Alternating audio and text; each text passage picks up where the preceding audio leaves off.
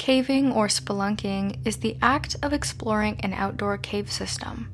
Like scuba diving, it requires expensive equipment and rigorous practice, and if you're not well equipped or well experienced, it can be extremely dangerous. Caves are dark, cold, they can be wet and slippery, they can flood, they inhabit wild populations of bats and other animals, the rocks can be sharp, and most terrifyingly, they can be extremely narrow and tight. Despite being dangerous and daunting to some, they are very popular as a recreational sport. In 2009, the Nutty Putty Cave in Utah was attracting 5,000 to 10,000 visitors every single year to explore. Some sources I read say it was up to 30,000 people. Most of these cavers had a good time, but as I said, cave diving doesn't come without risks. Since 1994, an average of 6 people die every single year in the United States in caves, and that metric doesn't come anywhere close to the number of critical injuries from spelunking. Today, I'll be telling you about 26-year-old John Jones, a medical student with a wife, a daughter, and another child on the way, who lost his life in, arguably, one of the worst ways imaginable. If you're claustrophobic, this story might not be for you. And if you've ever thought about venturing into a deep, dark, and narrow set of cave passages, I suggest you reconsider. This story is a bit different from others that I've told. No crime was committed here, but like each story I do tell, there are lessons to be learned, and unfortunately, there is someone who learned those lessons in the hardest way. I truly think today's case is one of many people's worst possible nightmares. So with that, I think it's a good time to jump right in.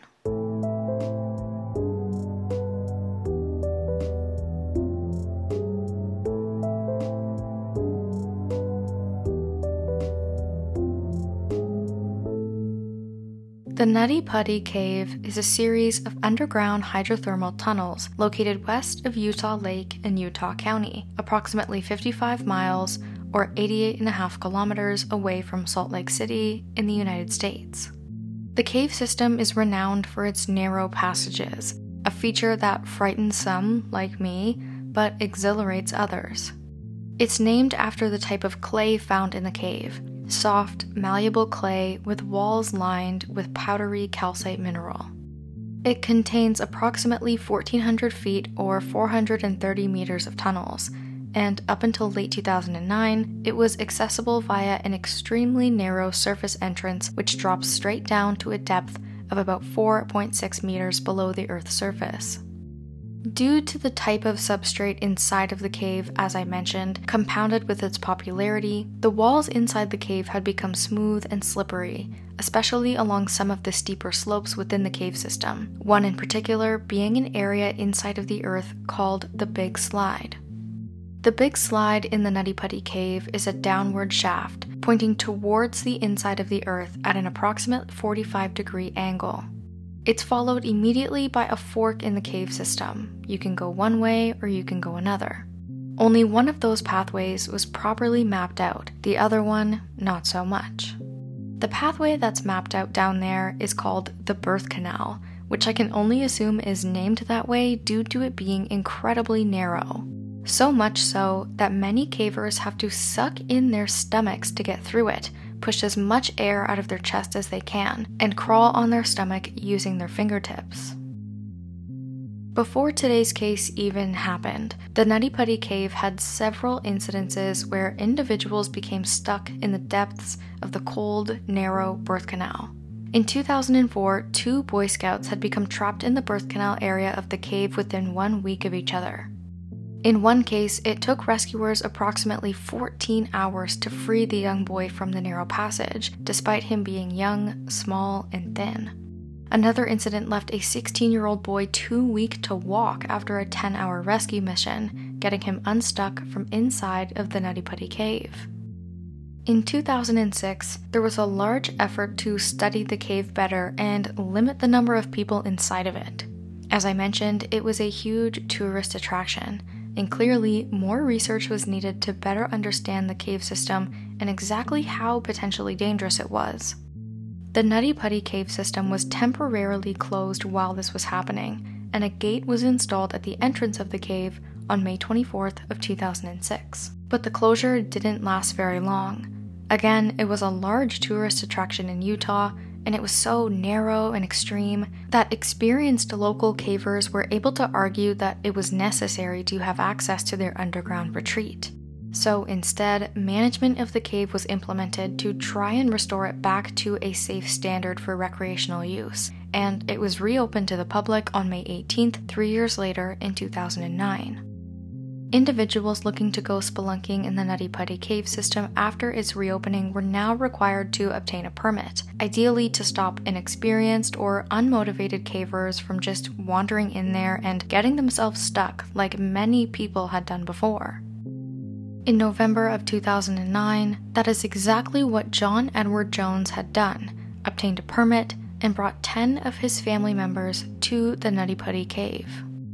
John was a second-year medical student at the University of Virginia with hopes of pursuing pediatric cardiology. He was married to Emily Jones, which only happened after a tumultuous proposal that initially ended in rejection, but after about 2 months, Emily finally came around. The couple were devout Mormons and members of the Church of Latter-day Saints, although John says that he had more recently drifted from the church, likely due to the rigor of any medical school curriculum. The couple also had a 13-month-old daughter back in 2009. Her name was Lizzie, and at this time as well, Emily was pregnant with their second child, and she was due in June of 2010. But again, back in November of 2009, John and his growing family ventured from their home in Virginia back to his roots in Utah to visit his family for Thanksgiving. John and his 23-year-old brother Josh had decided to make the most of their visit together and acquired permits for the Nutty Putty cave. It had been a long time since John Jones had entered a cave. It hadn't happened since he was a kid. He was good at it, but now he was fully grown, being approximately 6 feet tall and weighing in at around 200 pounds.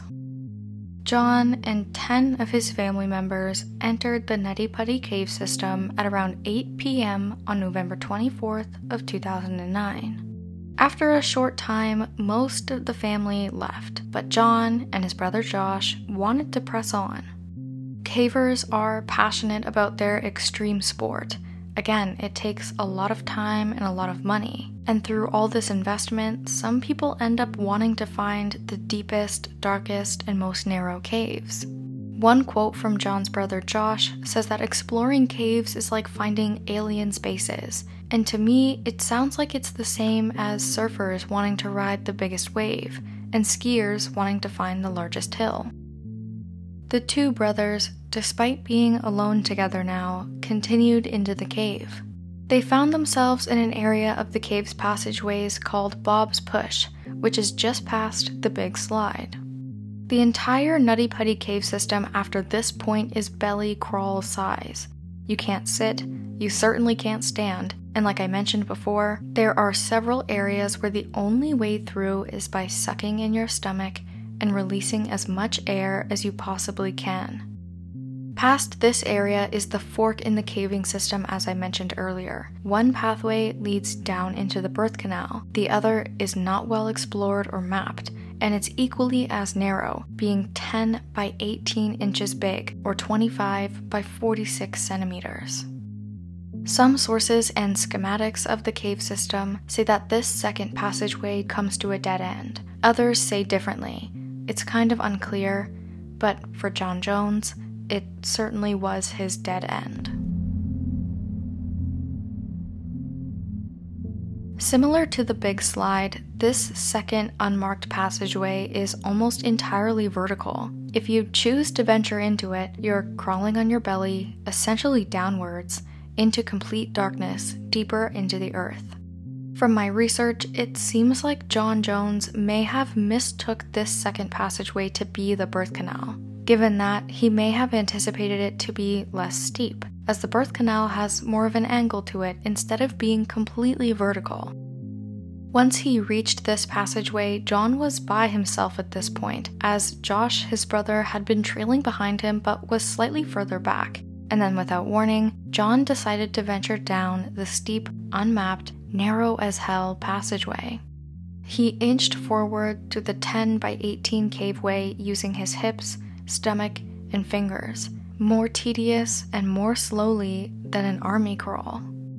Before John knew it, he had become essentially stuck. He had a little bit of wiggle room, but given he likely assumed that this passage was the birth canal, he would have assumed there was a larger opening at the end of it that he could reach and take a break in if he just continued to press onwards.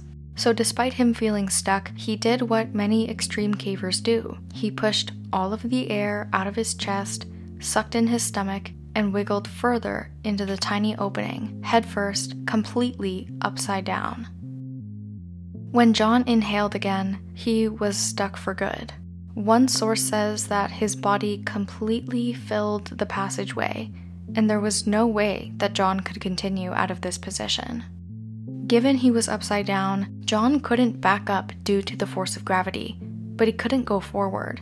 He was so cramped in there that one of his arms was pinned underneath him and the other was bent backwards. He had absolutely no room to move. He couldn't go forward or back, and John had become trapped in complete darkness, around 400 feet or 120 meters from the cave's entrance, about 100 feet or 35.5 meters under the Earth's surface, and was laying at a downward slope at approximately 70 to 80 degrees. And where he was stuck was no bigger than the entrance to a front-loading washing machine.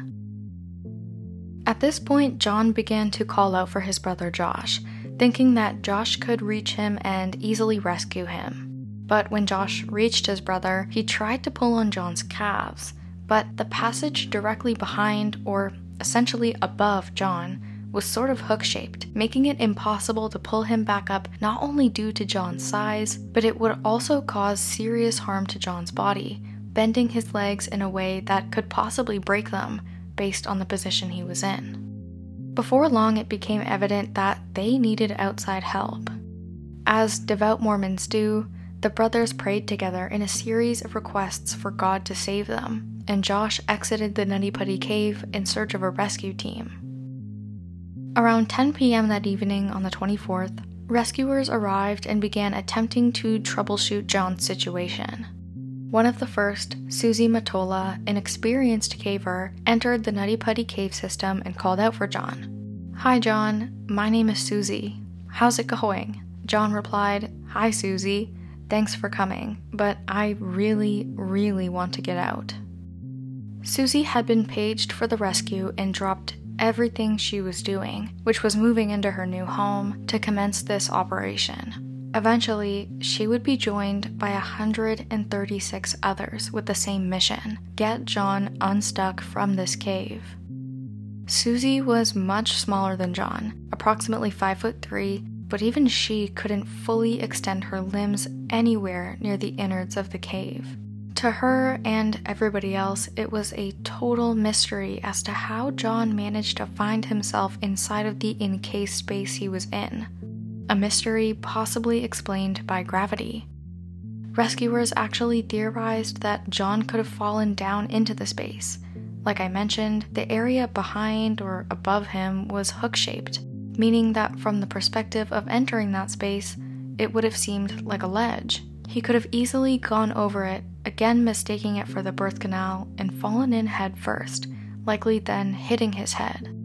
Cavers don't usually enter spaces like this head first, so it seemed like an accident, because if John had entered feet first, he would have been able to stand up and exit much easier. Instead, John was upside down, head first into the space, and was now suffering from retrograde amnesia, a type of amnesia when people forget what happened in the past, which further substantiates the theory that he may have hit his head after inching forward and falling into the space.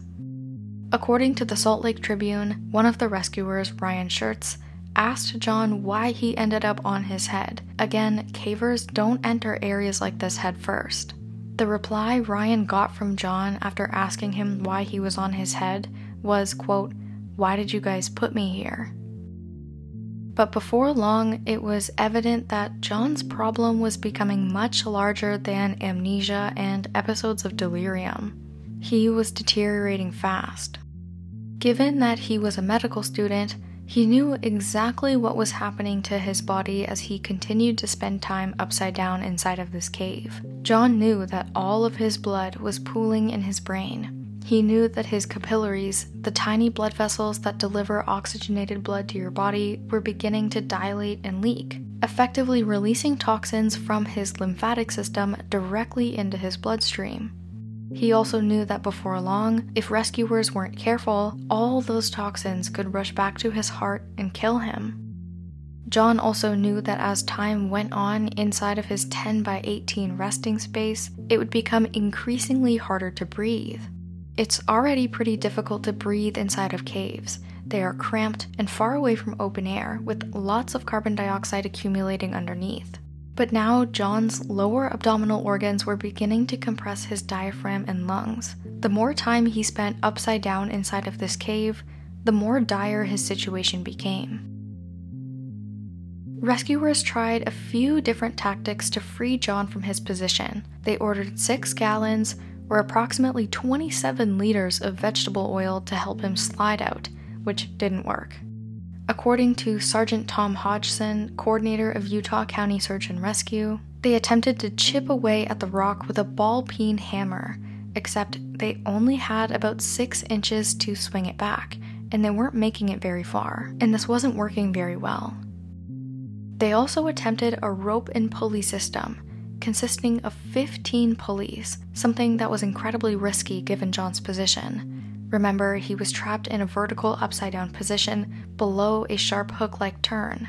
There was no way to free him this way without likely breaking or at the very least seriously injuring his legs. But the pulley system did work for one of the teenage Boy Scouts back in 2004 who got stuck in the Nutty Putty Cave near the birth canal, so they thought they'd give it a try. But for John, it didn't prove to be successful. The pulley system failed after little success to pull John up and out of the crevice, likely due to the soft clay and calcite substrate within it. John was able to be lifted ever so slightly out of the ground, but the entire time he was wailing in serious pain and said that his legs were killing him. This was likely due to the position of his body underneath that hook-like crevice, as well as the severe blood loss his legs were experiencing, as again, it was all pooling in his brain case and upper body. The rescuers operating the pulley system, Ryan Schertz and a few others, decided to stop pulling for one moment and let John gather himself. At this point, even if they were successful at pulling him out of the enclosed space, he was, quote, hours from being free, so letting him rest for a moment was the call that the rescuers made.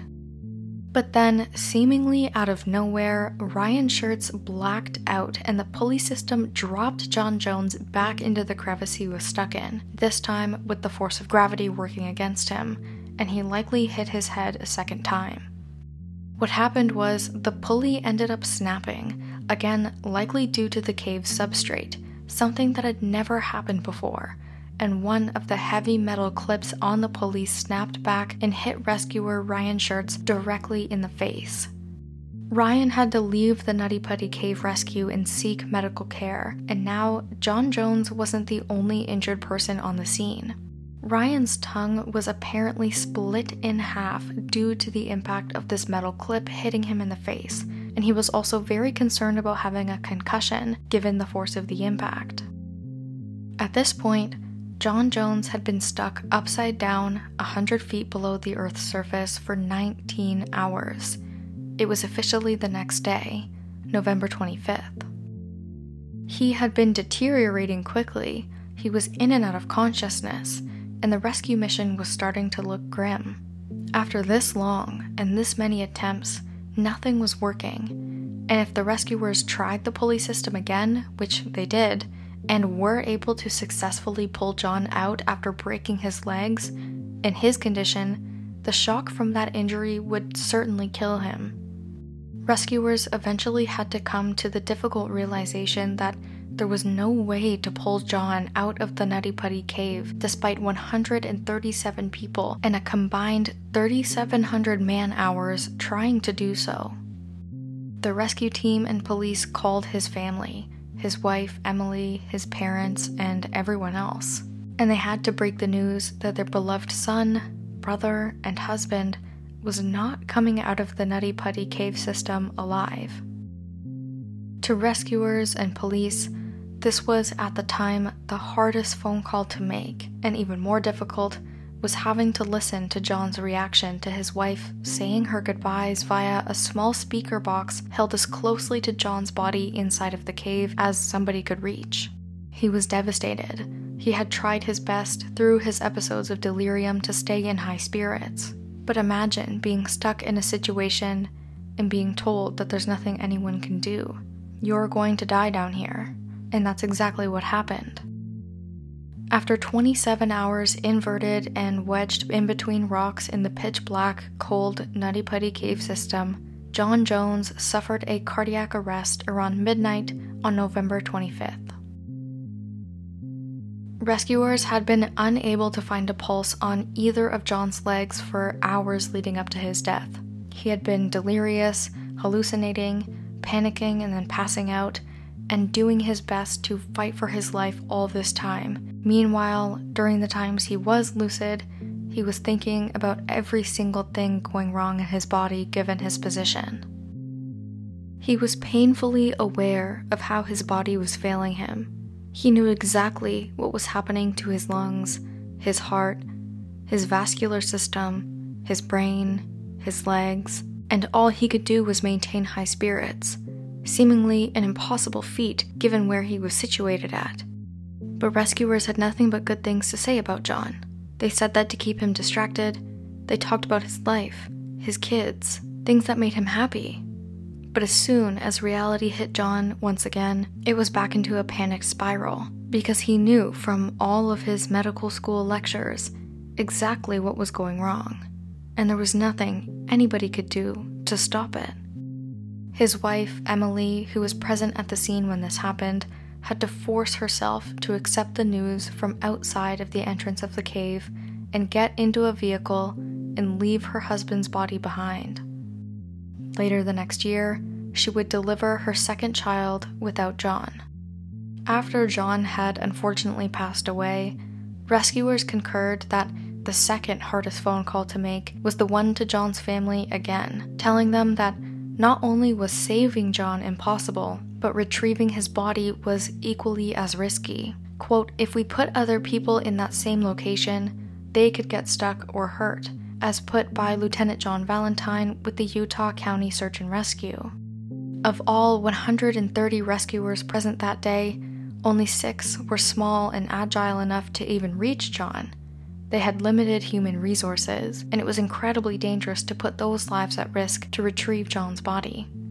So instead, the difficult decision was made to seal the entrance to the Nutty Putty Cave and leave the body of 26-year-old John Jones, father of 2, inside of it, in the same position as he had spent his last 27 hours alive. Explosives were used to collapse the ceiling close to where John's body was located, just so, on the off chance someone did make it in the cave, they wouldn't find themselves in that area again, and the main entrance to the cave was sealed with concrete. All of this happened within 6 months of the cave's reopening in 2009, and in my opinion, it should have never been reopened. Everyone who was present with John that day said that he fought to survive with grit, remarkably good spirits when he was lucid, and with resilience until the bitter end. Despite not having his body retrieved, his wife Emily says that John loved the outdoors through and through, and so regardless of the realization that he had to be left exactly where he died, that his final resting place is kind of fitting for him and his personality.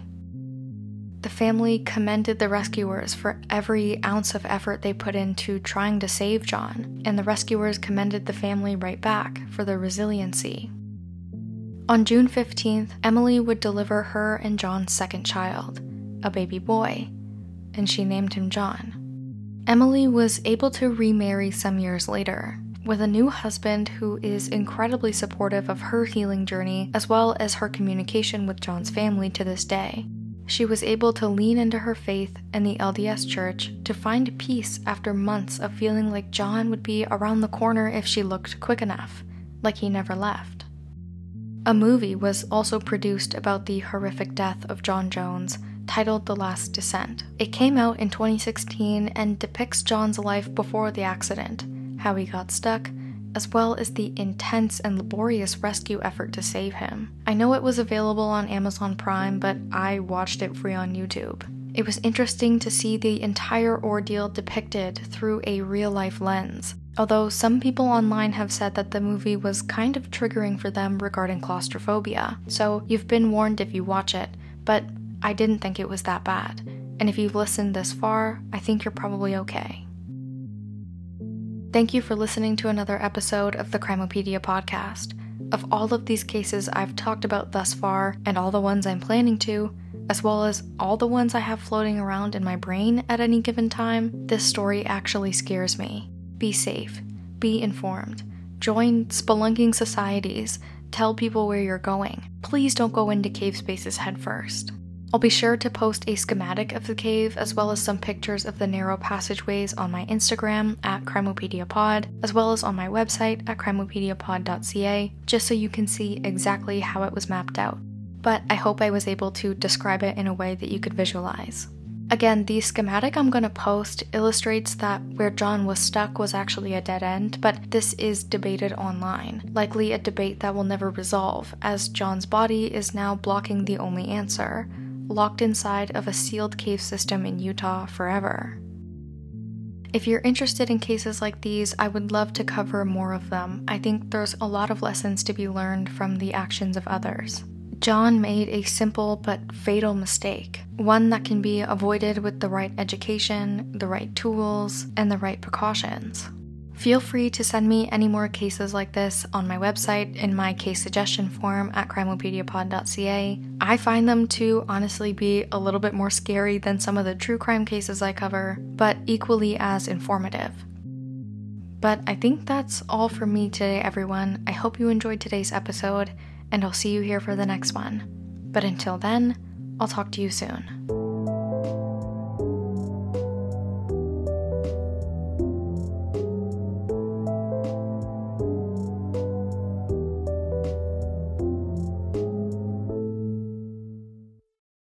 Hey, if you've made it this far, I just wanted to say thank you for listening to my last episode about Blake Sampson. I'm still keeping in contact with his family, but be sure to sign the petition at gopetition.com Blake's Law. We're trying to make it so that people who abuse children can't bond themselves out of jail. I don't know why they're able to do that in the first place, but it's time that things change, and we be proactive true crime content consumers. So go sign the petition, you'll find the link in my Instagram bio, and yeah, thanks so much. Happy to see you back here again, and I'll see you here for the next one. Bye now, for real this time.